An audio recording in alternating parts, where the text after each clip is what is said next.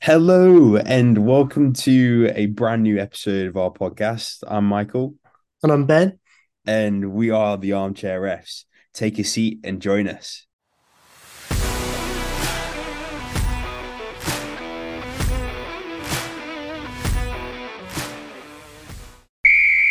So it has been an absolutely crazy week of sports. There's so much to talk about that we'll hopefully manage to cover a lot of topics in this episode. But before we begin, Ben, how are you? How have you been? Hey, I'm good. I'm good. I've had a good week. I went out for pizza, so it's always a good week when pizza's That's just involved. made your week that one night. Pretty much, mate. We got a meter long pizza between four of us, so Oh my goodness. mate, And wait, so unbelievable. is it like different toppings like spread along the meter, or is it one topping the entire time? Now, so there's four sections all on the same meter. So we had like different stuff on it. I can't remember now, but it was good. It can't have been that memorable. I was gonna walk you through it, but I can't. It was all really good. We had like some white pizza, some normal pizza. Wait, white Unbelievable. pizza? Yeah, it's like instead of tomato sauce, you have like sorry, I've accidentally just knocked the dog water bowl over. So yeah, so it's like white base, so it's like a creamy rather than like a tomato base, like you get like Interesting. creamy pasta. Yeah. Wow. Okay. Well, that's something new. Crazy. But yeah. How was your weekend then, Mike? Yeah, it wasn't too bad actually. I went down to Nottingham for a church event, and we got spoilt. We stayed in a hotel. It was very fancy. And it Ooh. was great because it had a TV in the bedroom, so it meant that we could watch the World Cup when we weren't busy. And also, you just can't go wrong with a breakfast buffet. You know, Oh, it's just what a way to start your mornings. But no, it was a really good weekend. It did mean that wasn't able to watch a lot of sport, but I managed to get my eye on a few of the games for sure. that's fair enough. And are you gonna big up your dad, or are you just gonna absolutely dismiss that the whole weekend Nah, was nah, about nah. His ego's too big right now. No, I'm kidding. ah No, we'll keep that to ourselves. This is strictly business on this podcast. You know, we don't talk about family and none of that nonsense. yeah, gotta have your values first. Exactly. Right. So Ben, let's give the listeners what they want. And let's go away from the trend. Let's talk about non-rugby stuff first. Where do you want to start? Mate, we've got to start with the Grand Prix. This is the first Grand Prix without, a Dutch man sat at the top of the podium. In Hallelujah. Oh my goodness, it's so refreshing to see that. No, it's unreal. Especially as like I've seen people with like the cutouts they stick on their TV where they cross out Max and like renumber all the other positions. No way. Yeah, so it's like they pretend the second is first, but That's not a this good way weekend. to watch it. That is a good way. Yeah, Yeah, that's a good strong start. I think also there's the Davis Cup, which is like almost like I think it's a kind of a weird thing to describe. It's basically like a nations. It's almost like a World Cup for tennis. But I think that's yeah. kind of like a fair way because obviously I was trying to think about this and been asked you this question. So the Davis Cup is where it's obviously tennis is largely individual game, and then they collectively come together to represent their nations, and the nations go head to head in singles and the doubles format. Can you think of another sport that does that type of format, that competition? I actually can, Mike. I can think of another one. The Ryder Cup. No wait. There's a Yeah, golf that's one. right. There's a go. Yeah, the Ryder Cup where you do your doubles. You've got kind of Europe versus America. Mate, it's just fun. Yeah, and what a great way to bring that up because that's coming in, I think 2 weeks' time that kicks off. So it just seems that Yeah. everybody has this idea coincidentally all at the same time.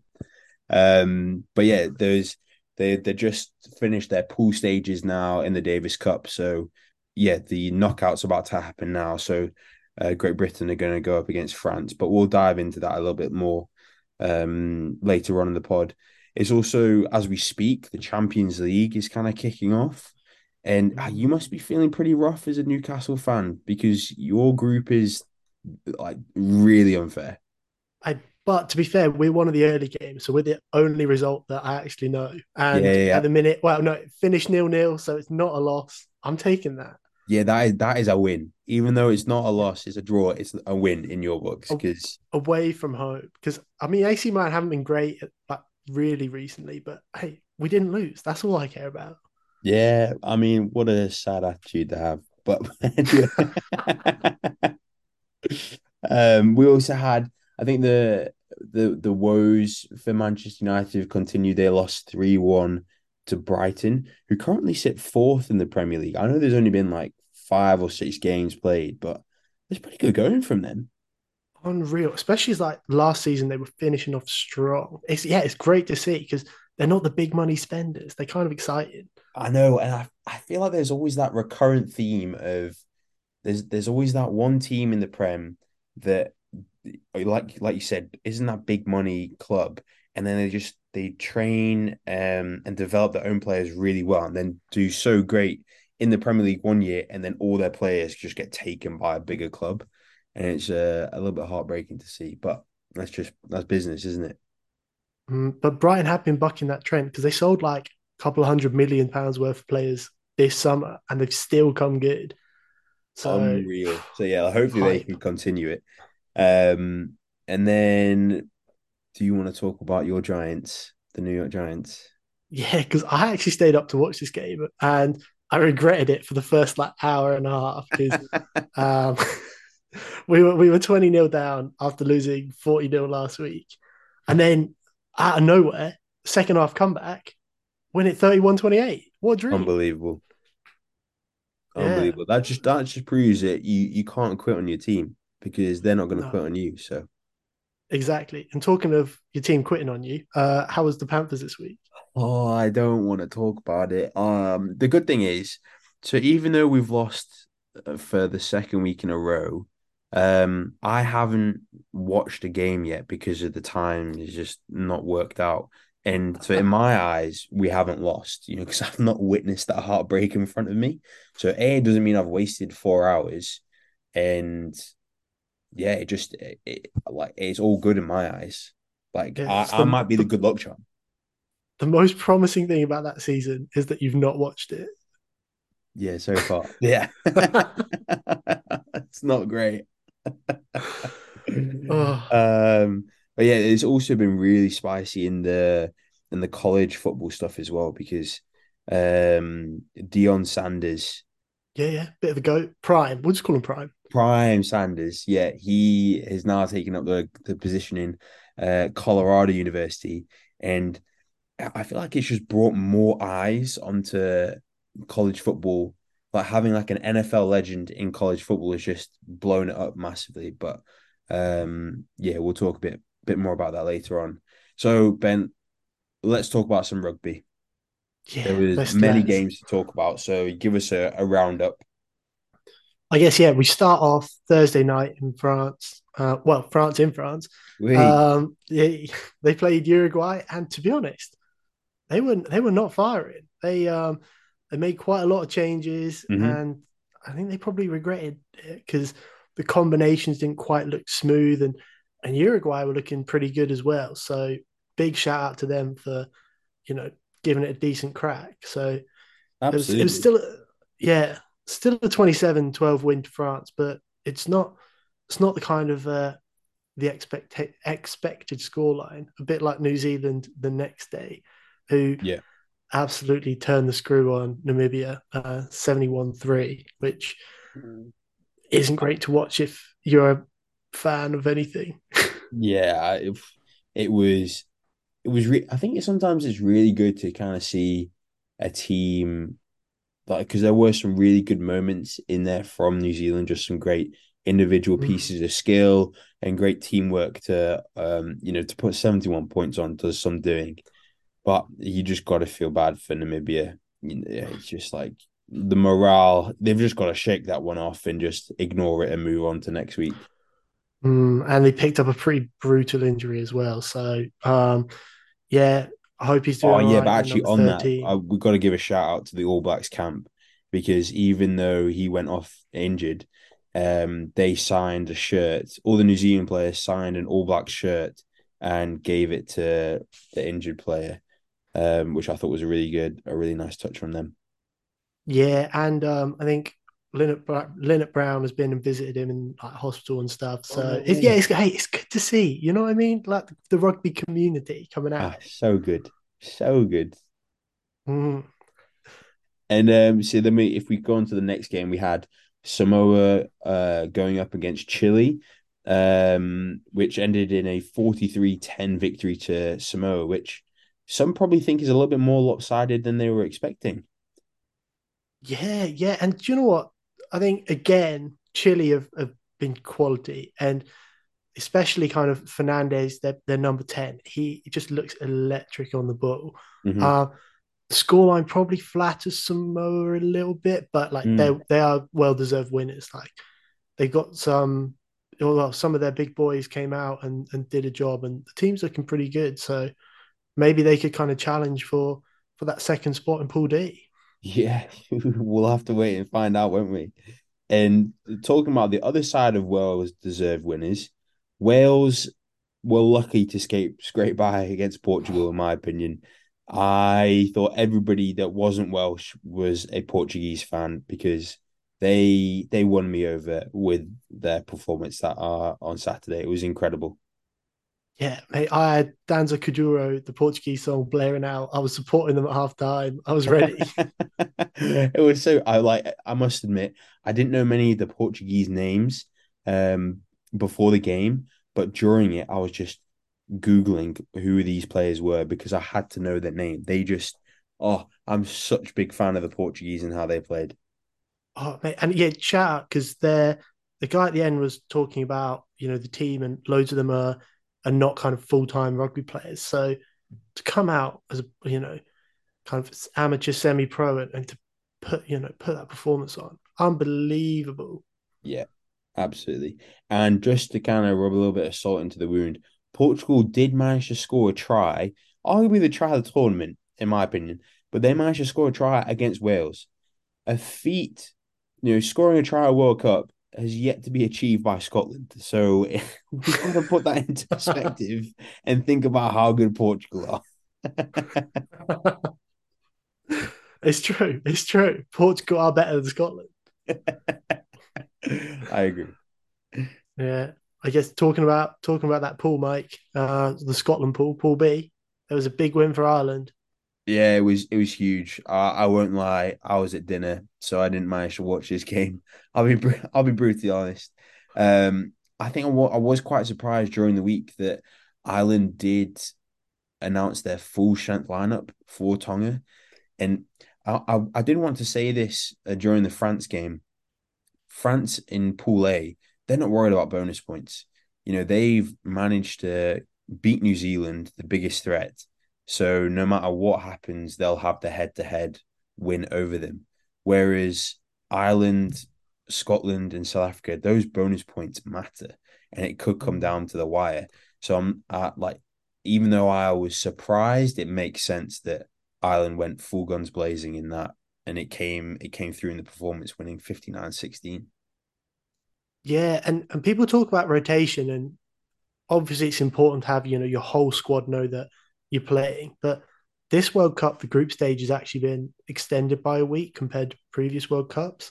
Mhm. So where before there might have been that attritional, like you've got a Wednesday night game and then a weekend game, Mhm. they've really tried to minimize that this year. So you know, teams could put their full team out every game and not feel the crunch as much as previous. But I don't know. I feel like there'll be some boys who wish they got on the pitch. They might be feeling a bit gutted.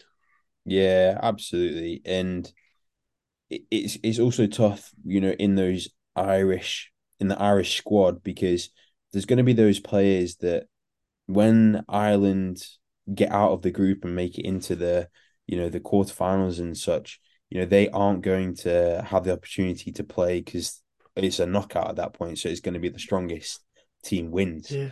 And Um, Ireland typically don't get past the quarterfinals. So yeah, that is their last chance saloon.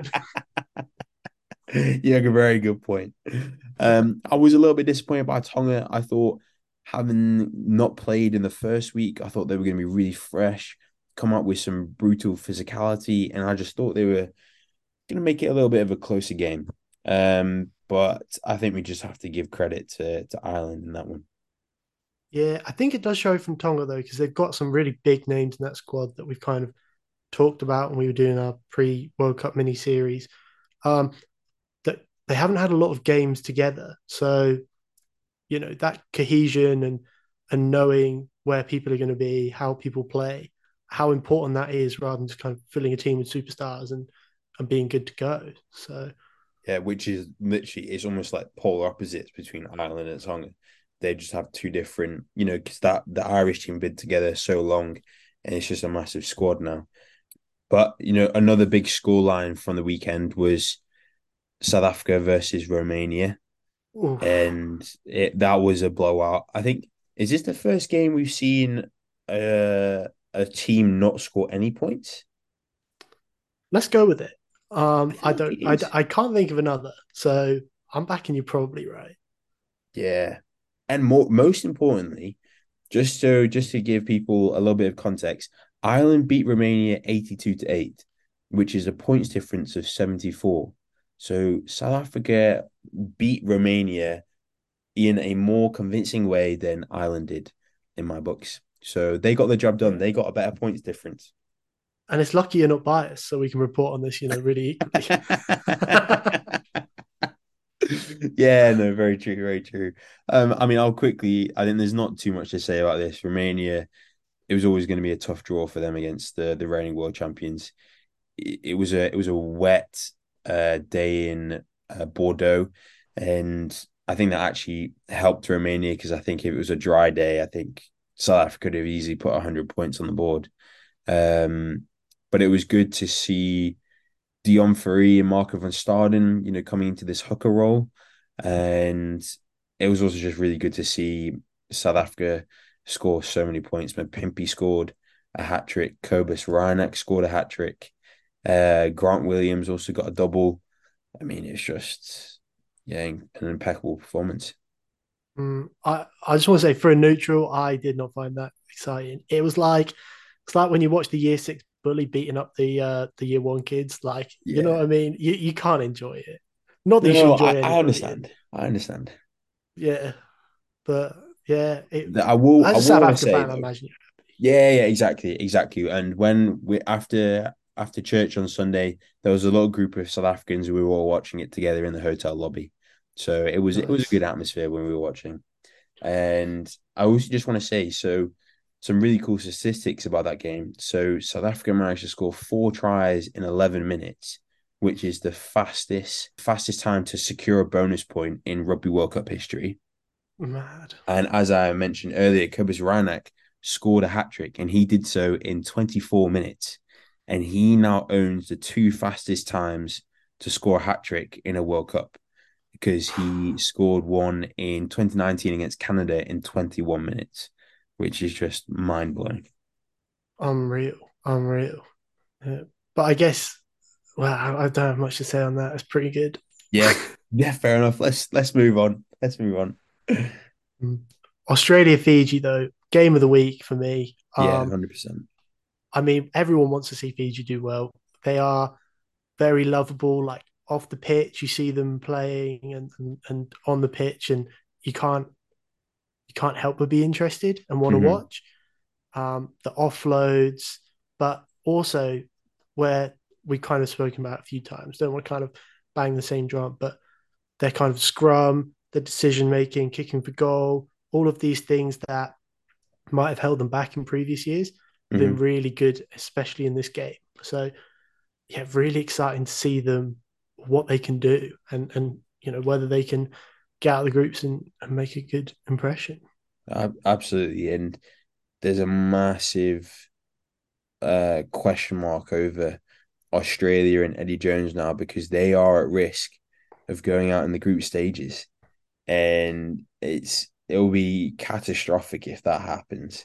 So obviously they've got a massive game against Wales this weekend coming, and I'm pretty sure. Actually, I'm not. It's not. They won't be out if they don't win, but it'll be. Yeah, it'll be pretty Yeah, they'll have. spicy. Yeah, if Australia lose this one, they need results to go their way. They haven't kind of it's not in their own hands if they qualify or not, which is a pretty Exactly. scary place to be. Exactly. But Particularly in a World Cup. Yeah, you just wouldn't want to do that. So yeah, that yeah, this result of Australia losing to Fiji just makes the next games in this pool even better. So mm, thank you to Australia for doing us all the service. yeah. Although you did mention Eddie, and I'm going to quickly jam this in. Why is he only taken one fly half who is 20 years old? Like, what? What? How did he sit there, look at his squad, and think, yeah, that'll do? That's a genius idea. Because I don't want to hammer him too hard because the Fijians did that pretty much at the weekend. Yeah, lovely. Um, like all the young players are going to have games where you know they're not going to be on it, but if against the Fijians, he was getting targeted, and where an experienced player might, you know, be able to put an arm around his shoulder afterwards, experienced 10, say, this happens, Mhm. or, you can bring on someone who's had this happen to them before.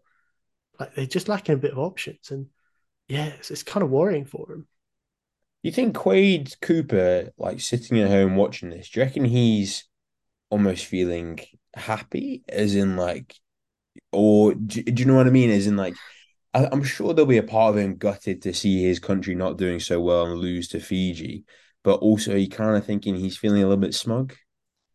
Mate, he's in the gym waiting for his call up. He is waiting because the Mm. first injury in that camp, he's getting the call. Like, yeah. Yeah, Oh, I see that happening. Yeah, I reckon it'll have to happen, right? It's got to. But they also, hmm, it's going to be a bit too late I know. because their most important match is going to be this weekend against Wales. So, like, what happens after? Do you still call Quade Cooper up? Well, it depends if they win or not. Yeah, that's a good point. That's a good point. Mhm.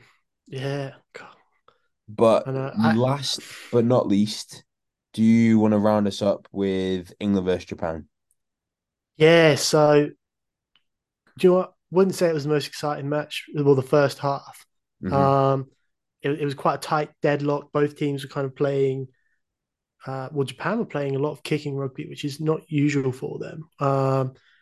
And England were kind of playing that typical kind of grind them down game, which we've kind of adopted for this tournament. So we kind of come into the sheds and I think about 50 minutes, 13-12, and I was getting a bit nervous, but Hmm. yeah, the boys brought it out at the end, 34-12 win with a bonus point. It was good to see. I beg to differ. I didn't enjoy it. I'm sure you could have predicted my response. Yeah, I mean, we all kind of saw England winning this. I didn't think Japan were ever gonna put up much of a fight towards England. It was whether England could click an attack. I think that was like the main question mark. And we did see elements. Um, but yeah, I just have this horrid feeling that England are gonna do something terrible and go quite far into this World Cup, and it makes me sick. But we'll have to just wait and see. Mate, names being carved on the trophy as we speak. It's coming out. I will clip that and we'll bring that up at the end of October. All right, and into our armchair analysis. I actually want to go back to where we finished, talking of England, because they have been getting a lot of hate online in the media, and Hmm. I think it's quite undeserved. Tell me why, Ben. Tell me why. We did have a Tell bad me summer. why. Sorry, carry I, if you finish the song, I'll then tell you. on. No deal. Carry on. I mean, in the summer, we weren't looking good, and I understand at that point, kind of the media getting on them, but before the Argentina game, it was you're going to lose to Argentina. Will they get out of the group? The hate. Well, yeah, fair enough. Like there were questions, and then we beat Argentina. And we beat them pretty dominantly. And then it was you didn't score a try. There's no attack. Good. And then we get a bonus point win this weekend, and it's they were boring. Don't really want to watch. And I think you just need to accept that from where they were to where they are, look at Hmm. how much growth there is. And we're likely going to win the rest of our games in the pool, and we're likely to have one of the easier matchups in the quarterfinal. So Yeah. if we can keep growing at this kind of pace, things could look up. And we've actually been winning. So I don't get what the media's on the back for. I'm taking the dubs. I agree. And I think it's very anti-English to kind of be bashing them this hard when the results are going your way. Like, I understand that the performances are not the most theatrical or most entertaining to watch, but like, has English rugby ever been that theatrical and amazing to watch? I don't know. And how did you win the last World Cup? That's what I'm Right, exactly. saying. I was gonna bring this up. I think there's been a massive parallel to how South Africa were talked about in 2019, 2020, 21 when we won the Lions series as well, about how we kicked too much and it was boring. We were killing the game of rugby and like people, yeah, like some people in the English media were saying about how yeah, we were just in not inspiring a new generation of rugby. And who gives one? Because we managed to win the 2019 World Cup and a Lions series. But at the end of the day, results is all that matter. So if you're in, I guarantee in the England camp, that's all that they're focusing on. Because Yeah. yeah, I think everyone is bonkers. And I think also the other point I wanted to mention is Steve Borthwick came in what just after around the Six Nations, right? Mm. He what are people expecting him to do with England in a way that they're playing this massive playing this fancy game and he all he's done is implement the same strategy that he had at Leicester which made Leicester win the championship, the Premiership, sorry. And I don't see what other expectations there were from everyone else because he had a limited time. He's brought the same staff he had with him at Leicester to do the Mm. same job. So I don't know why I'm getting so heated defending England. Yeah, I hate on mate, them. it's because you're one of our inside. You know it. No. Everyone hate on them. I don't know. I'm gonna Uh, stop. but to be fair, he is huge into the stats. And I saw a really interesting piece about how to back it like, a few years ago when Ireland beat the All Blacks in America, in Chicago. Um, what happens is the way to beat them was to, if you couldn't get any results within 20 seconds and three rucks, was to kick the ball. Yes. Like that's what the stats were. Yeah. And that is how you won the game. And that's how Ireland won the game. Yeah. That's how a lot of games are won. So that's what England are doing at the minute. Like it's not Mm. great for the fans sometimes, but they do that. And in the last 20, they bring on Marcus Smith at fullback and then they start to try other things. And it's working so far. Hopefully it keeps working, but I'll take the wins all day long. Yeah, and I forgive me, I can't remember who tweeted this. But pretty wins, sorry, ugly wins are better than pretty losses. It's the World Cup. No one I've been banging on about South Africa winning the 2019 World Cup since 2019. It's the only thing that people remember between World Cups. So it does not matter how the rugby looked. It just matters whose name's on the trophy at the end. Exactly. I was just going to say, but talking of pretty rugby, how good are Fiji? Oh, they're so good. It, I think what I'm most impressed about their win over Australia is they they've handled the pressure of that game tremendously because they'll feel that they were robbed from the Wales game and they feel like they were owed one. And yeah, that they were almost they had to win this game to put themselves in a position to escape the group.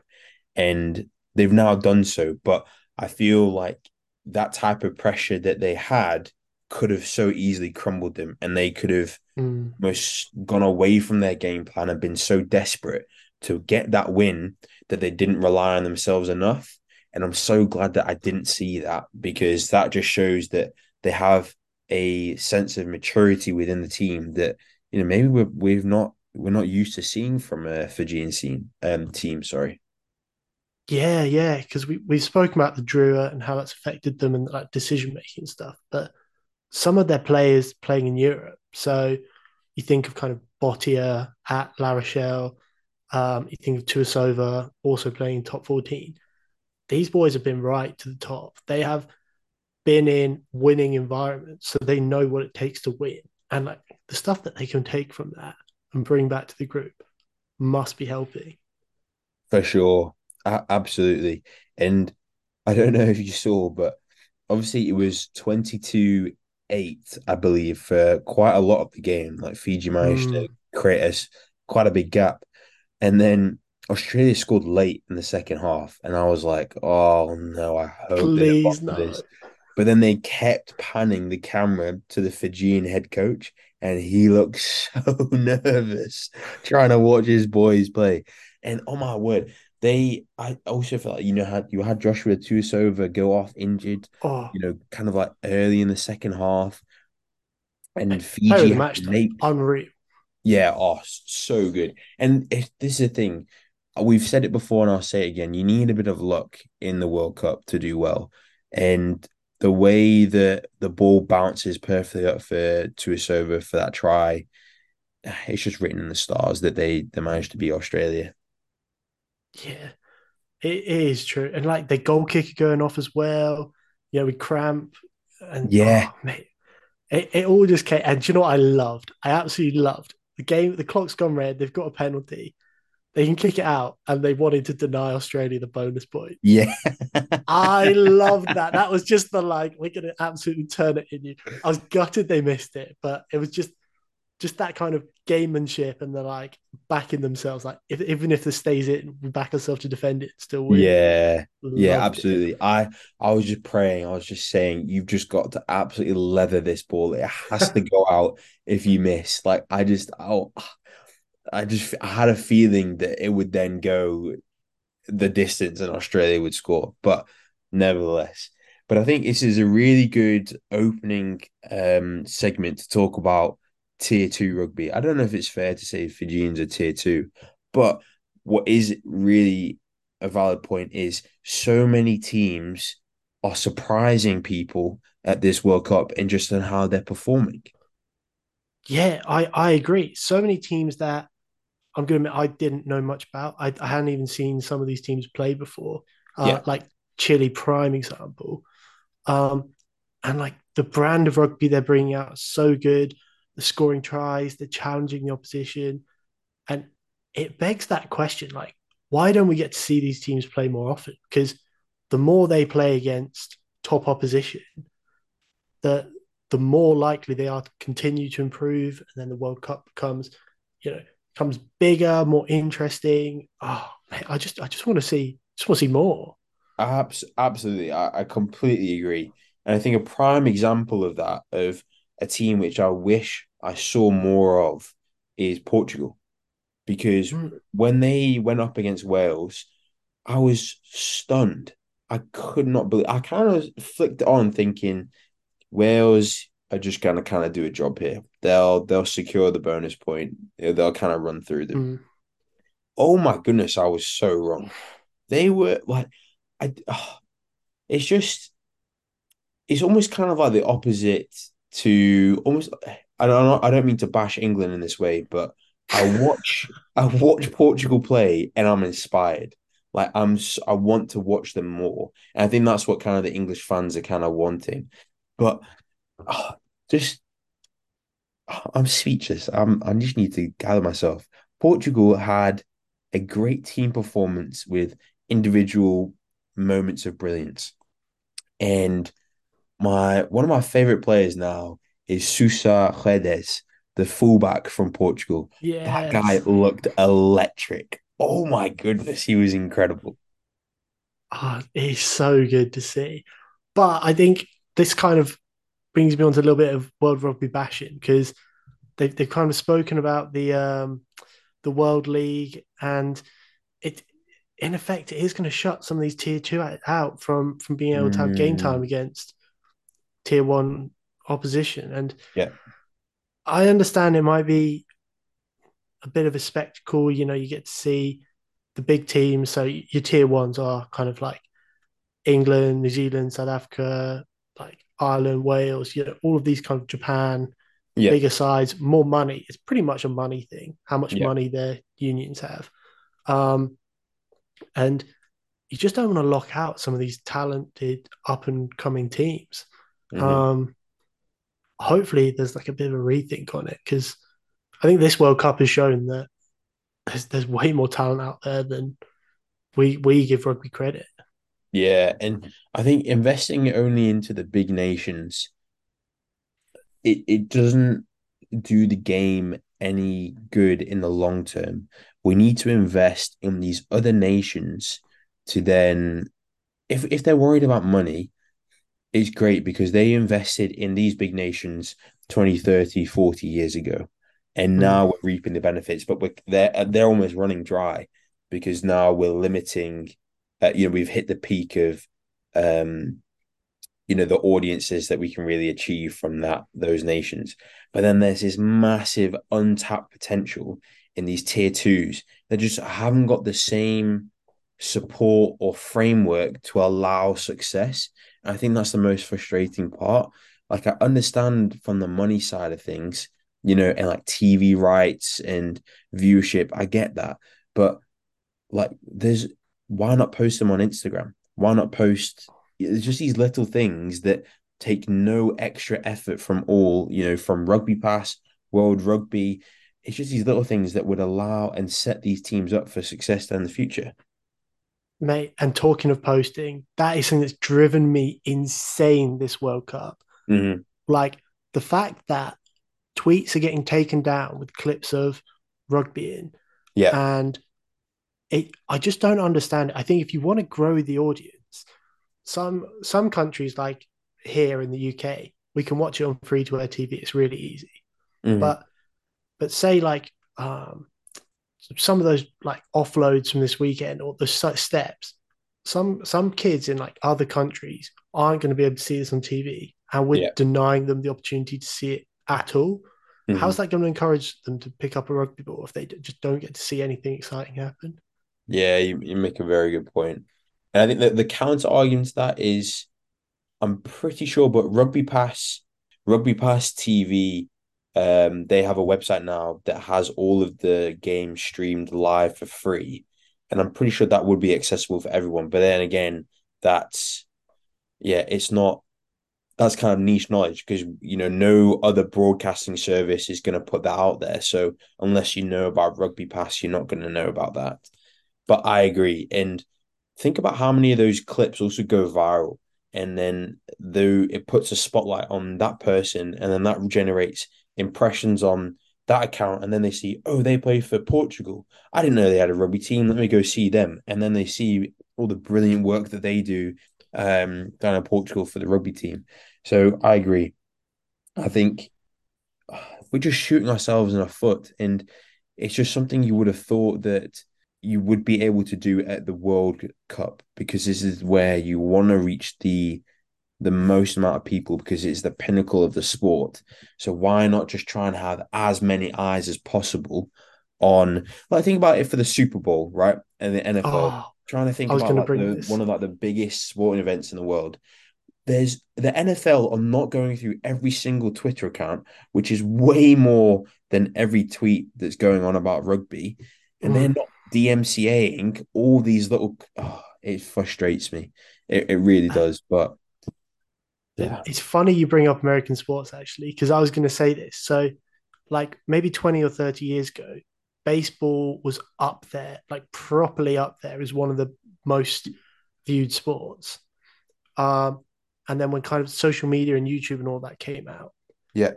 American football and basketball like didn't have strict rules on it. They just kind of like allowed it. And baseball did, and you had to watch baseball on TV.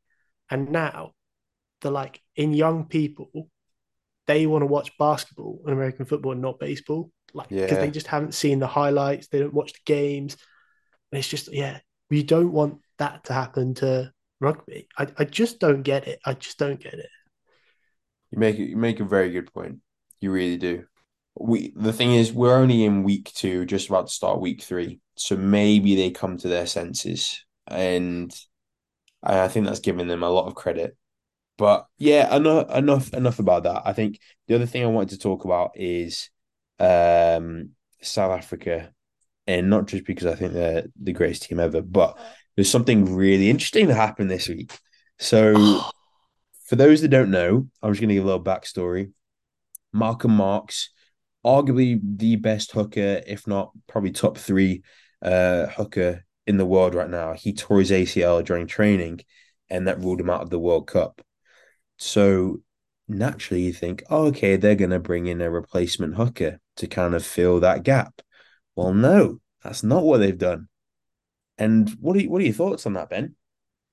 yeah. So yeah, they've brought in Andre Pollard, who is plays fly half, and they've had Manny Lebok playing there, with kind of Damien Willems as cover and Faf de Klerk as cover. Yeah. Do you know what? I don't like it. I'm going to be honest. I Okay. think if you had an injury at basically any other position apart from the front row, I'd have probably liked it. Yeah. But I think where your depth behind Bongi now is you've got two people who aren't playing hooker at their club. Yeah. Um, and while that might not matter in some of your group games, if you get into a quarter final against France or New Zealand or a semi final against, one of the other big nations, and you have Bongi come off, that's dangerous. Like you're backing some guy thrown into lineouts, hooking in your scrums. It's a big set piece battle, international rugby. And Hmm. I think that's ballsy, as well as the kind of psychological effect it might have on Manny Lebok. You know what I mean? He's had questions in the media. He's been quality, but it's like goal kicking and it's all that kind of tight margin stuff. Um, and if Pollard comes in and he's on the bench for your 6-2 split or your 7-1 split or your 8-0 split, whatever you're kind of doing, I don't like it, if I'm honest. What do you think, Mike, as a South Africa Norse? Yeah, I'm glad you brought up the psychological side, how it affects the bench, and you can sit back and get ready to hear this brilliance of mine come out. So I understand not calling up a natural hooker. I get it. Dion Free, I think, is our secret weapon. I really do. Dion Free, for those who don't know, he's like 35 and he got his debut for the Springboks in the same year. He's the oldest ever Springbok to get called up. He started he was kind of one of those guys. If you know the player Schalk Brits, he used to play for Saracens as well. He was kind of that hybrid player of hooker and flanker. And Dion Free is the same thing. He has experience playing hooker, only at club, never at international level, but for Western Province and the Stormers, he has played hooker. The last time he did play hooker was in 2017, 2018, that season. Hey, that's Uh, 6 years ago. yeah, but it doesn't That's matter. 6 years. It doesn't matter, right? The thing is, like if you think about it, I understand the importance of the hooker, but if you slot Dion Free into a Springbok pack and think about the rest of the seven other players around him, I reckon they'd be able to hold their own. I don't think they might have the same dominance as they would if they had Bongi or Malcolm Marks. I think they'd be able to hold their own on the set piece. And I think the other thing to think about with Dion Free, he is the most like for like player we have for Malcolm Marks in the squad. And what I mean by that, Malcolm Marks is almost an extra flanker on the field. His ability to break down is what puts him in that top three, if not top one conversation in the world. Now, Dion Yeah, Free phenomenal. over the ball is one of my favorite players of all time. Like he is just he is a jackler. He goes on the pitch and he's looking for turnovers. So in terms of that aspect, we might even get better at the breakdown. And we're not losing that part of our game. Do you want to Okay. respond to that or do you want me to carry on? Do you know what? I'm going to actually make a point, Mike. Okay. All right. So he doesn't play a lot of hooker. He hasn't trained at hooker his whole life. It is 79 minutes. in the World Cup final, Yeah. right? You've got a line out 5 meters away from their try line, Yeah. right? It's a big call. He's going to the back. Are you backing him to make that high pressure situation throw?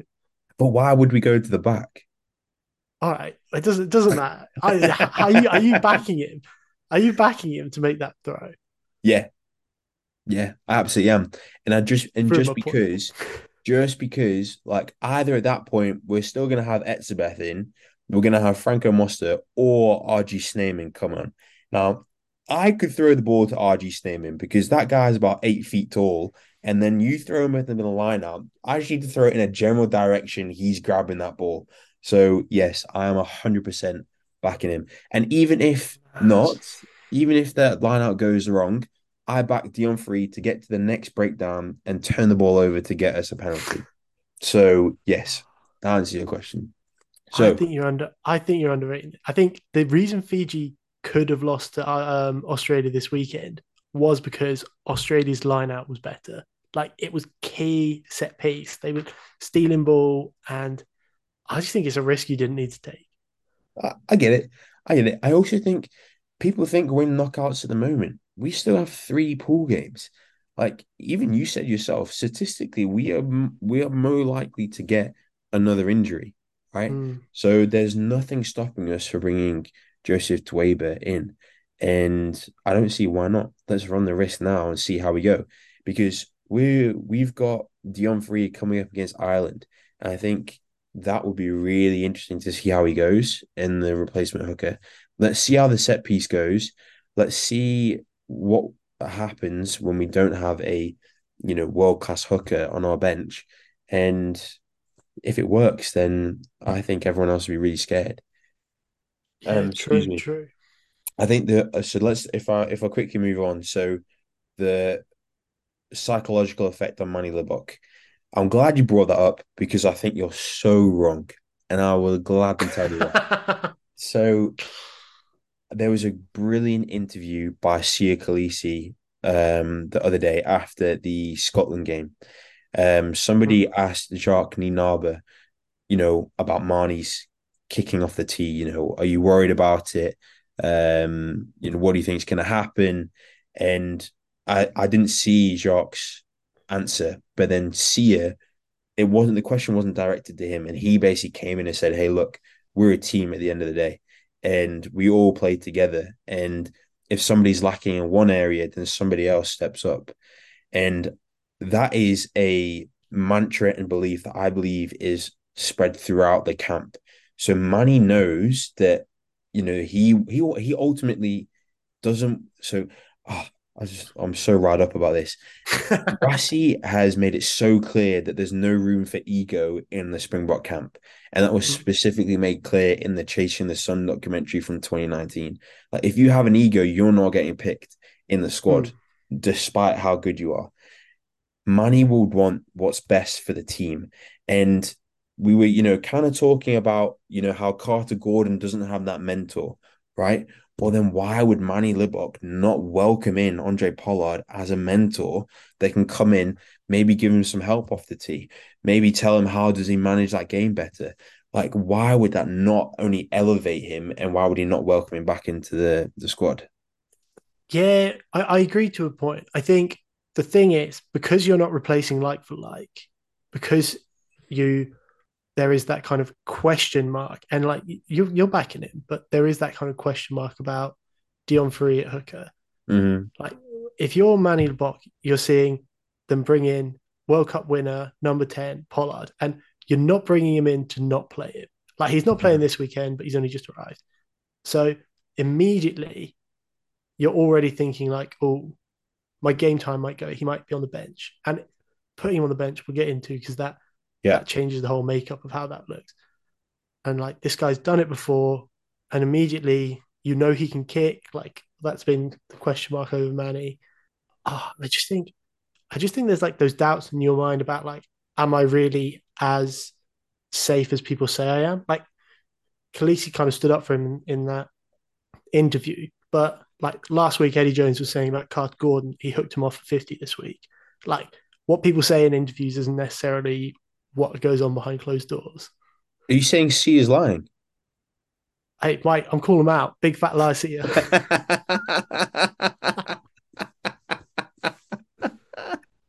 Yeah, say that to his face. I get it. I get. Sorry, I cut you off there. You can finish your point. That was it. You Oh, smashed it. good.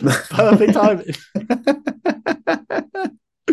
I get it, and I think this is where Rassi and Jacques and the rest of the coaching staff need to manage money really well and talk about how it's a team game and Andre's been brought in for a purpose. And I still love how Manny plays. Like, obviously I don't love him off the tee, but the rest of the game I think he's fantastic. And I really love the type of attacking rugby he instills in the back line, and I really like it, and I hope he shines against Ireland at the weekend.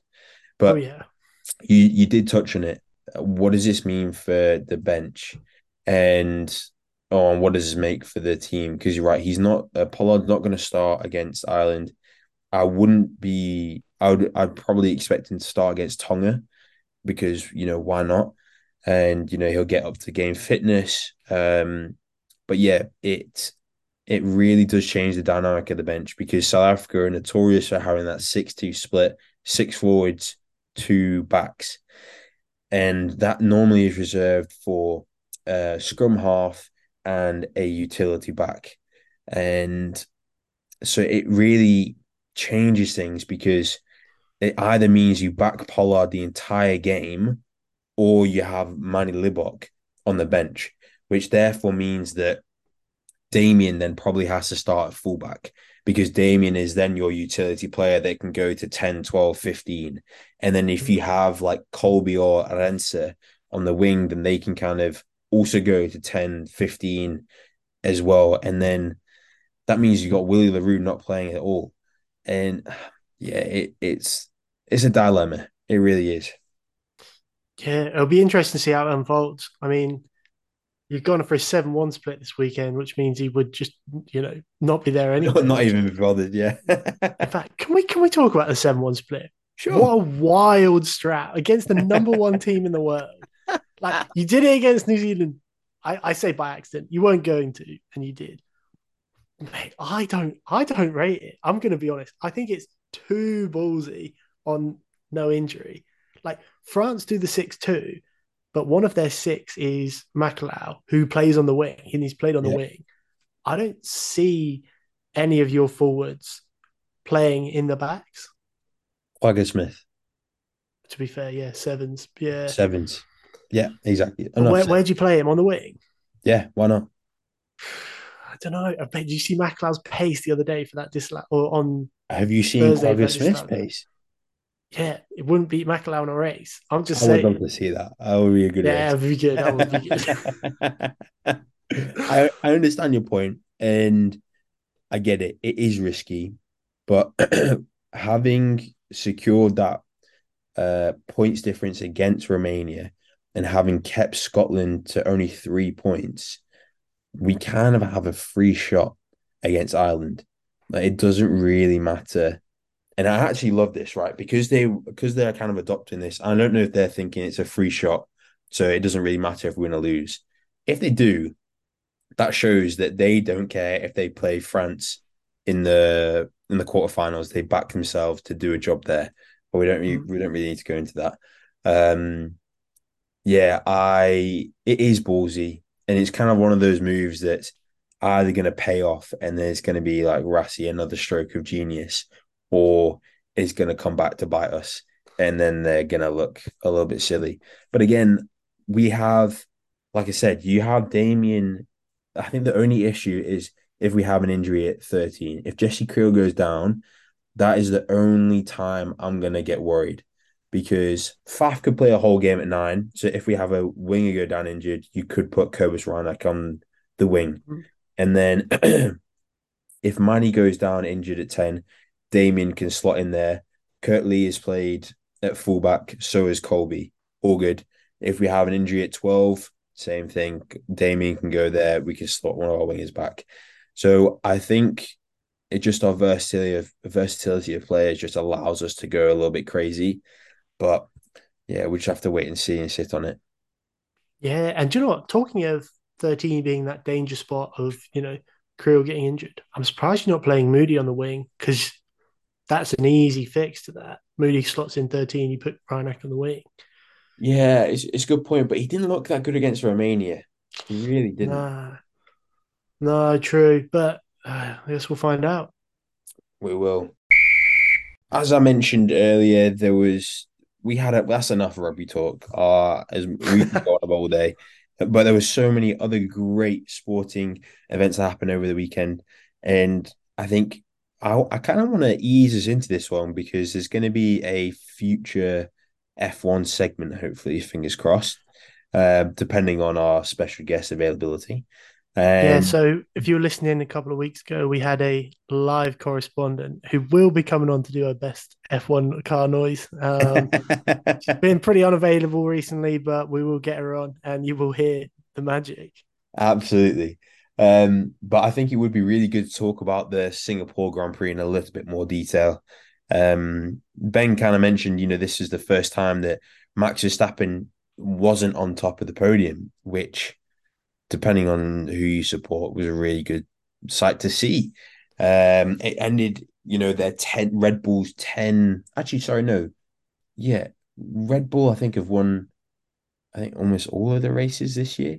But I it think ended they've Max won every single Verstappen's one. this ended Max Verstappen's 10 race winning streak, which is just an incredible feat on its own.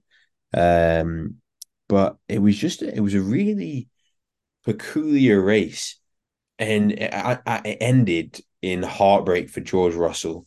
So Oh, I mean, to crash on the last lap when you're in P3, when you're about to get on the podium, that's a tough way to lose. yeah, it is brutal. And obviously, you don't know what happened mechanical, but like, if that was just like a lapse in concentration last lap, he's Mhm. never doing that again. Yeah, Never doing that again. Oh, that is it, brutal because he slammed that wall. he really did, and it was also it's really interesting to think because the what I really enjoyed about that race is on the final lap you had four cars that were any one of those guys could have won that race. I mean, Mm. realistically, Hamilton might have been a bit too far out, but they were neck and neck. They were literally like, one behind the other. Whereas you think about the previous races where it's just Max that's like, 20, 30 seconds ahead of the rest of the field. It's just like, it's not entertaining. It doesn't give you that sense of, oh my gosh, who's going to win? What's this, end of race drama? It was really good to kind of see a really close ending. Also, P1 and 2 couldn't have gone to two better blokes. Like when Yeah. you see Carlos Sainz and Lando Norris being interviewed, just good vibes. And they bros. What a good time. Yeah, I can't disagree with you there. It is really good. It is really good to see to see those guys win. And I also thought it was really interesting if we talk about the flip side now, like where did Red Bull go so wrong? Because there was a time about halfway through the race where everybody pit stopped. Everybody came in and switched onto the hard tires. And for some reason, Red Bull decided to keep Max Verstappen out.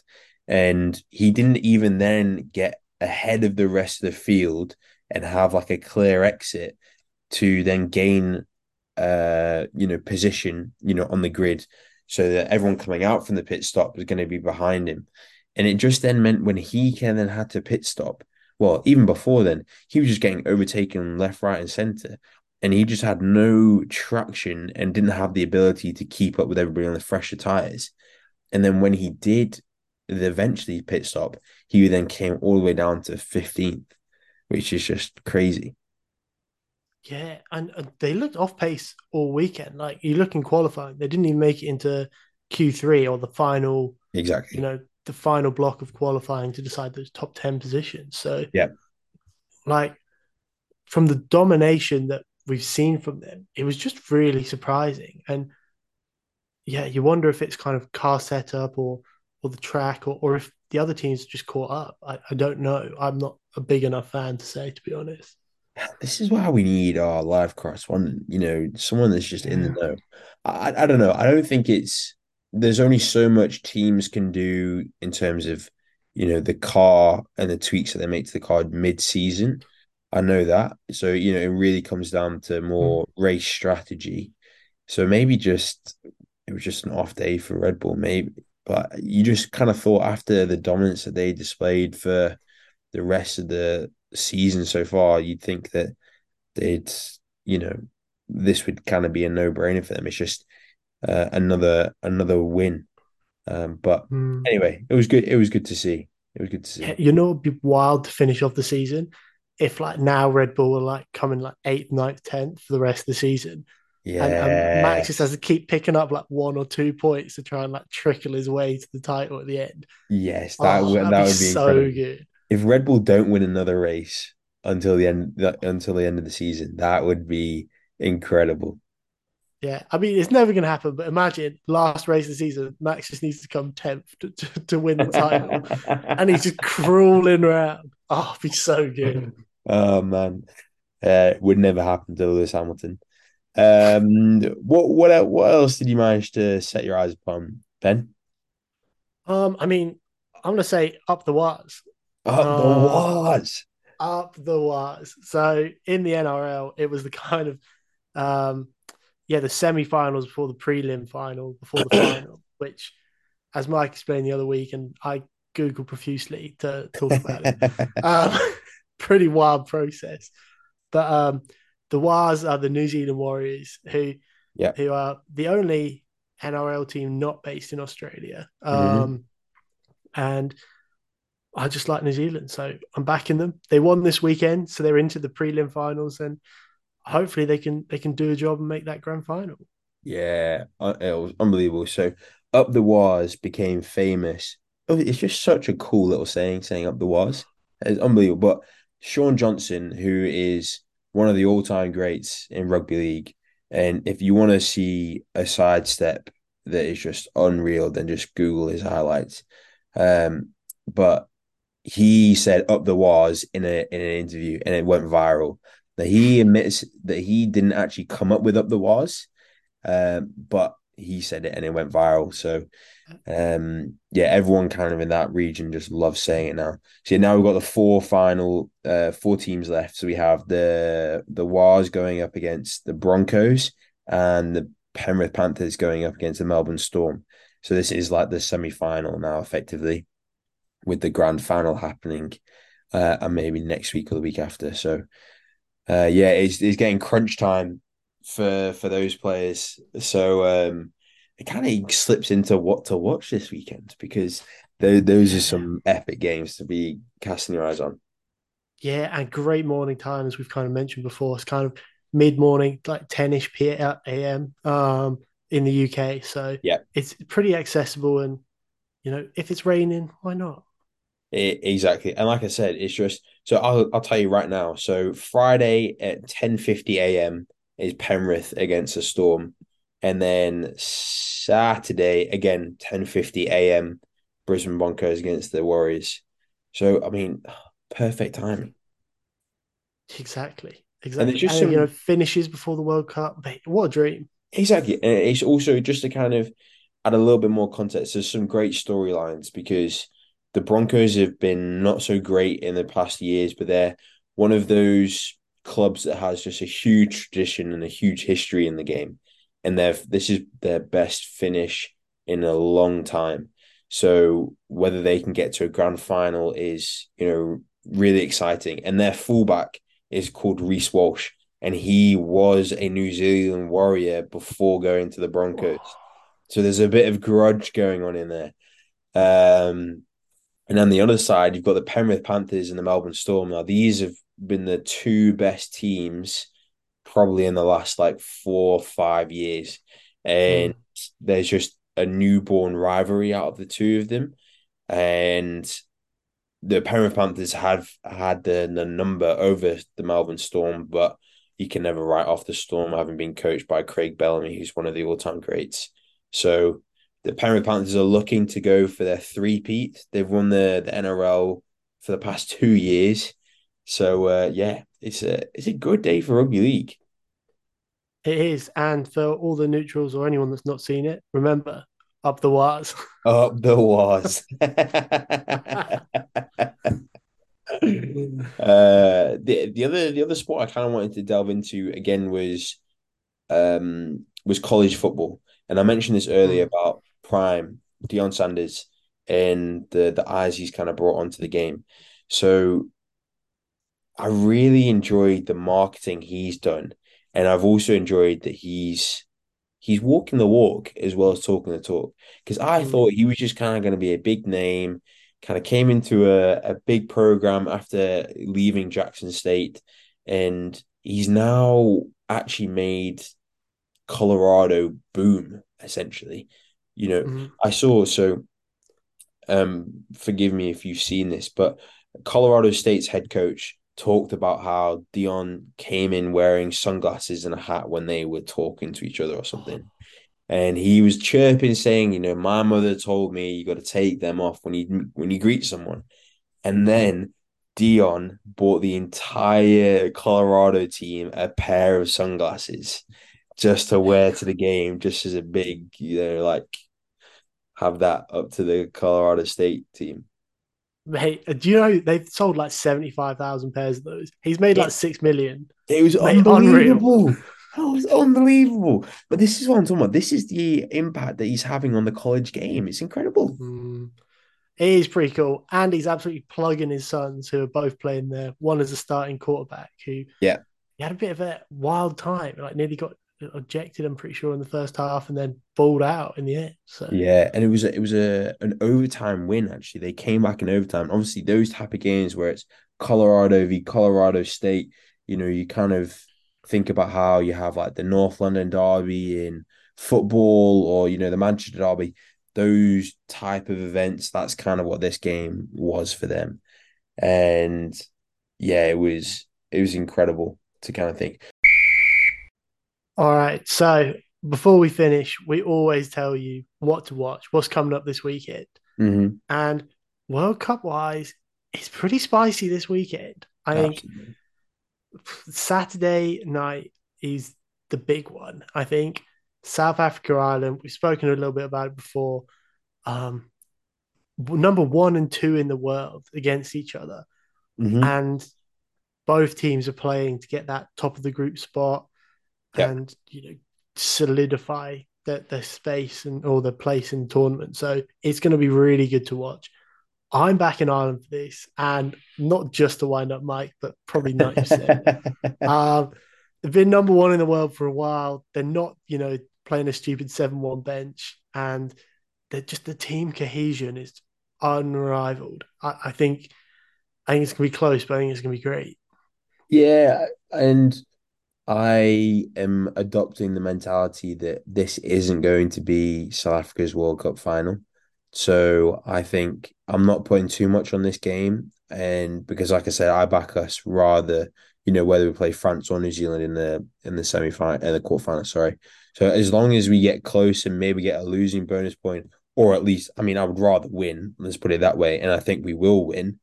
But as long as we kind of keep it close or blow them out of the way, I just want us to get through the groups. That's all that matters. That's the only task that needs to be fulfilled here. Um, so I'm just excited to watch the Springboks play again.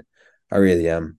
I just get so much joy from watching them play, and it's also yeah. I mean, we love these box office games about Mm, we all loved France v New Zealand, and yeah, you know we this is again, and there was so much around South Africa, Scotland, and again, like this is one and two in the world, like in a group stage, it's unbelievable. So yeah, it should be a really good one to watch. And yeah. then And for all our viewers, I also or listeners, sorry, I oh yeah, also heard the confidence draining from Mike's voice as he said that. I can feel it draining. Come on, Ireland. absolutely not. No, no, no. It's okay. I'm keeping it humble. I'm low. It's a long Mm, tournament, so when the Springboks win, I'm saving my energy. But also I think another great game is going to be Wales Australia. We alluded to this and its importance earlier on. This is Australia's last chance. Again, we said last week, Fiji, that was their last chance to get out of the group. Came Again, clutch. the same storyline now. Wales didn't look amazing against Portugal. They're going to have to pull it together. And Australia really need to win to have any hope of escaping the group. Yeah, yeah, and I kind of want them to do it. I just think it'd be wild, like having all the bonus points decide who wins. Yeah. I want an Australia no bonus point win for either team, and then hopefully Fiji top the group. Oh, God, imagine the scenes. And again, that would we said in our World Cup mini series that we want an England Australia quarterfinal. Like that has to Mm. happen just for the storylines. So we need Fiji to top the group because England are most likely going to win theirs. So Mm. fingers crossed that that happens. Yeah, and I think could be our surprise game of the week. Is I'm thinking it could be Friday night. Argentina versus Samoa. It's on a bit earlier than the normal Friday night games, just in case Mm-hmm. anyone gets surprised by that. But both teams have a shot of getting out of the group. Argentina have disappointed. Samoa are going to be feeling good after their win and watching Argentina's loss. They're going to be up for it. Yeah. Um, I think it could be tight. I would like to see Samoa win. I'm going to say it. I just like some of their players, like Theo McFarlane, and yeah, Lima Sopoaga, but who someone stole his tape, but they gave it back. Oh, did Outrageous. they? Yeah, yeah. I saw, or at least I saw a picture of someone with their bag, and it was in the bag. And I'm pretty sure if you're ballsy enough to do that, you got to give it back. Yeah, for sure. Yeah. Yeah, no, I think you're right. I think this is I really want Argentina to bounce back, actually. I'm going to take Argentina in that one. I was really looking forward to how they were going to play against England, and they just didn't perform. And now they've had a week off. They didn't play last week. They will have had a lot of time to think about it. They would have sat in the naughty corner and realized their mistakes. And Michael Checo will have been absolutely bollocking them. Oof. So I hope they come out and absolutely fire against Samoa as much as I like Samoa. Yeah. And kind of still on rugby, but away from the World Cup. England women are playing this weekend, and Mhm. the women's game is a bit different to the men's game, and I think it's actually really good watch. Like it's rapidly growing. So I was at Twickenham for the Women's Six Nations this year, and Mhm. like they packed it out. It was a great atmosphere, um, because like physiologically the differences between kind of men and women, the tactics are different. So there's a lot more running rugby. There's less of the kind of kick tennis you might see in the men's game. It's great to watch. So Yeah. if you kind of not fancying the men's, give the women's a go because you won't be disappointed. Yeah, absolutely. It's obviously a little bit in terms of scheduling. You've got the men's that's kind of dominating the coverage on social Mm. media and on TV, but yeah, definitely give the women's a support as well. And I mean, we didn't even manage to talk about the Davis Cup for in the tennis and general sport, and there were so many great things about that. So we obviously don't have time for it tonight, but definitely set your eyes on it because Great Britain managed to do some incredible things and are facing Serbia in the quarterfinals.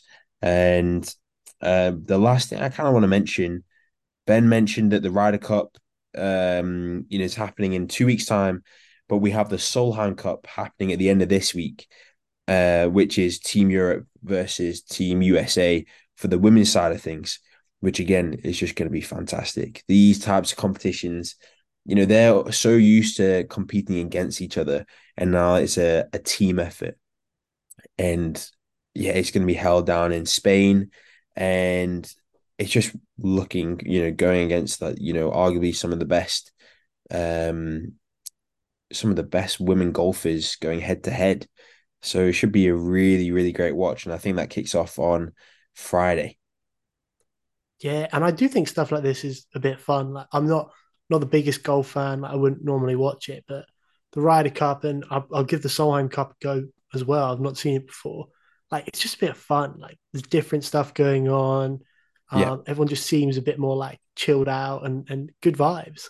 exactly. And you can easily get behind if you're from a place in Europe or from America, and it's easier to get behind some of these players. Whereas, in golf, you almost have to kind of root for a person or a couple of people like your favorites. Whereas now it's just made way more accessible for everybody to just go for where you're from. Yeah, and if you're not from Europe or America, big up Team Europe. Come on. Get behind us. But yeah, there's so much else that's gonna be going on this weekend, and we may just touch the surface of it. But it's gonna be a great week for some sport, and we hope you enjoy. Yeah, definitely. And one last thing before we head off, like we kind of mentioned, we don't have all the time in the world in these. So if there is a sport that you want to hear about and you're listening, yeah, drop us a DM and if we watch it, we'll chat about it. And if we don't, we'll watch it. So yeah, let us know if there's something you want to hear about. Yeah, I think that's very well said. But in the meantime, thanks everybody for listening. Have a great week. Yeah, see you guys.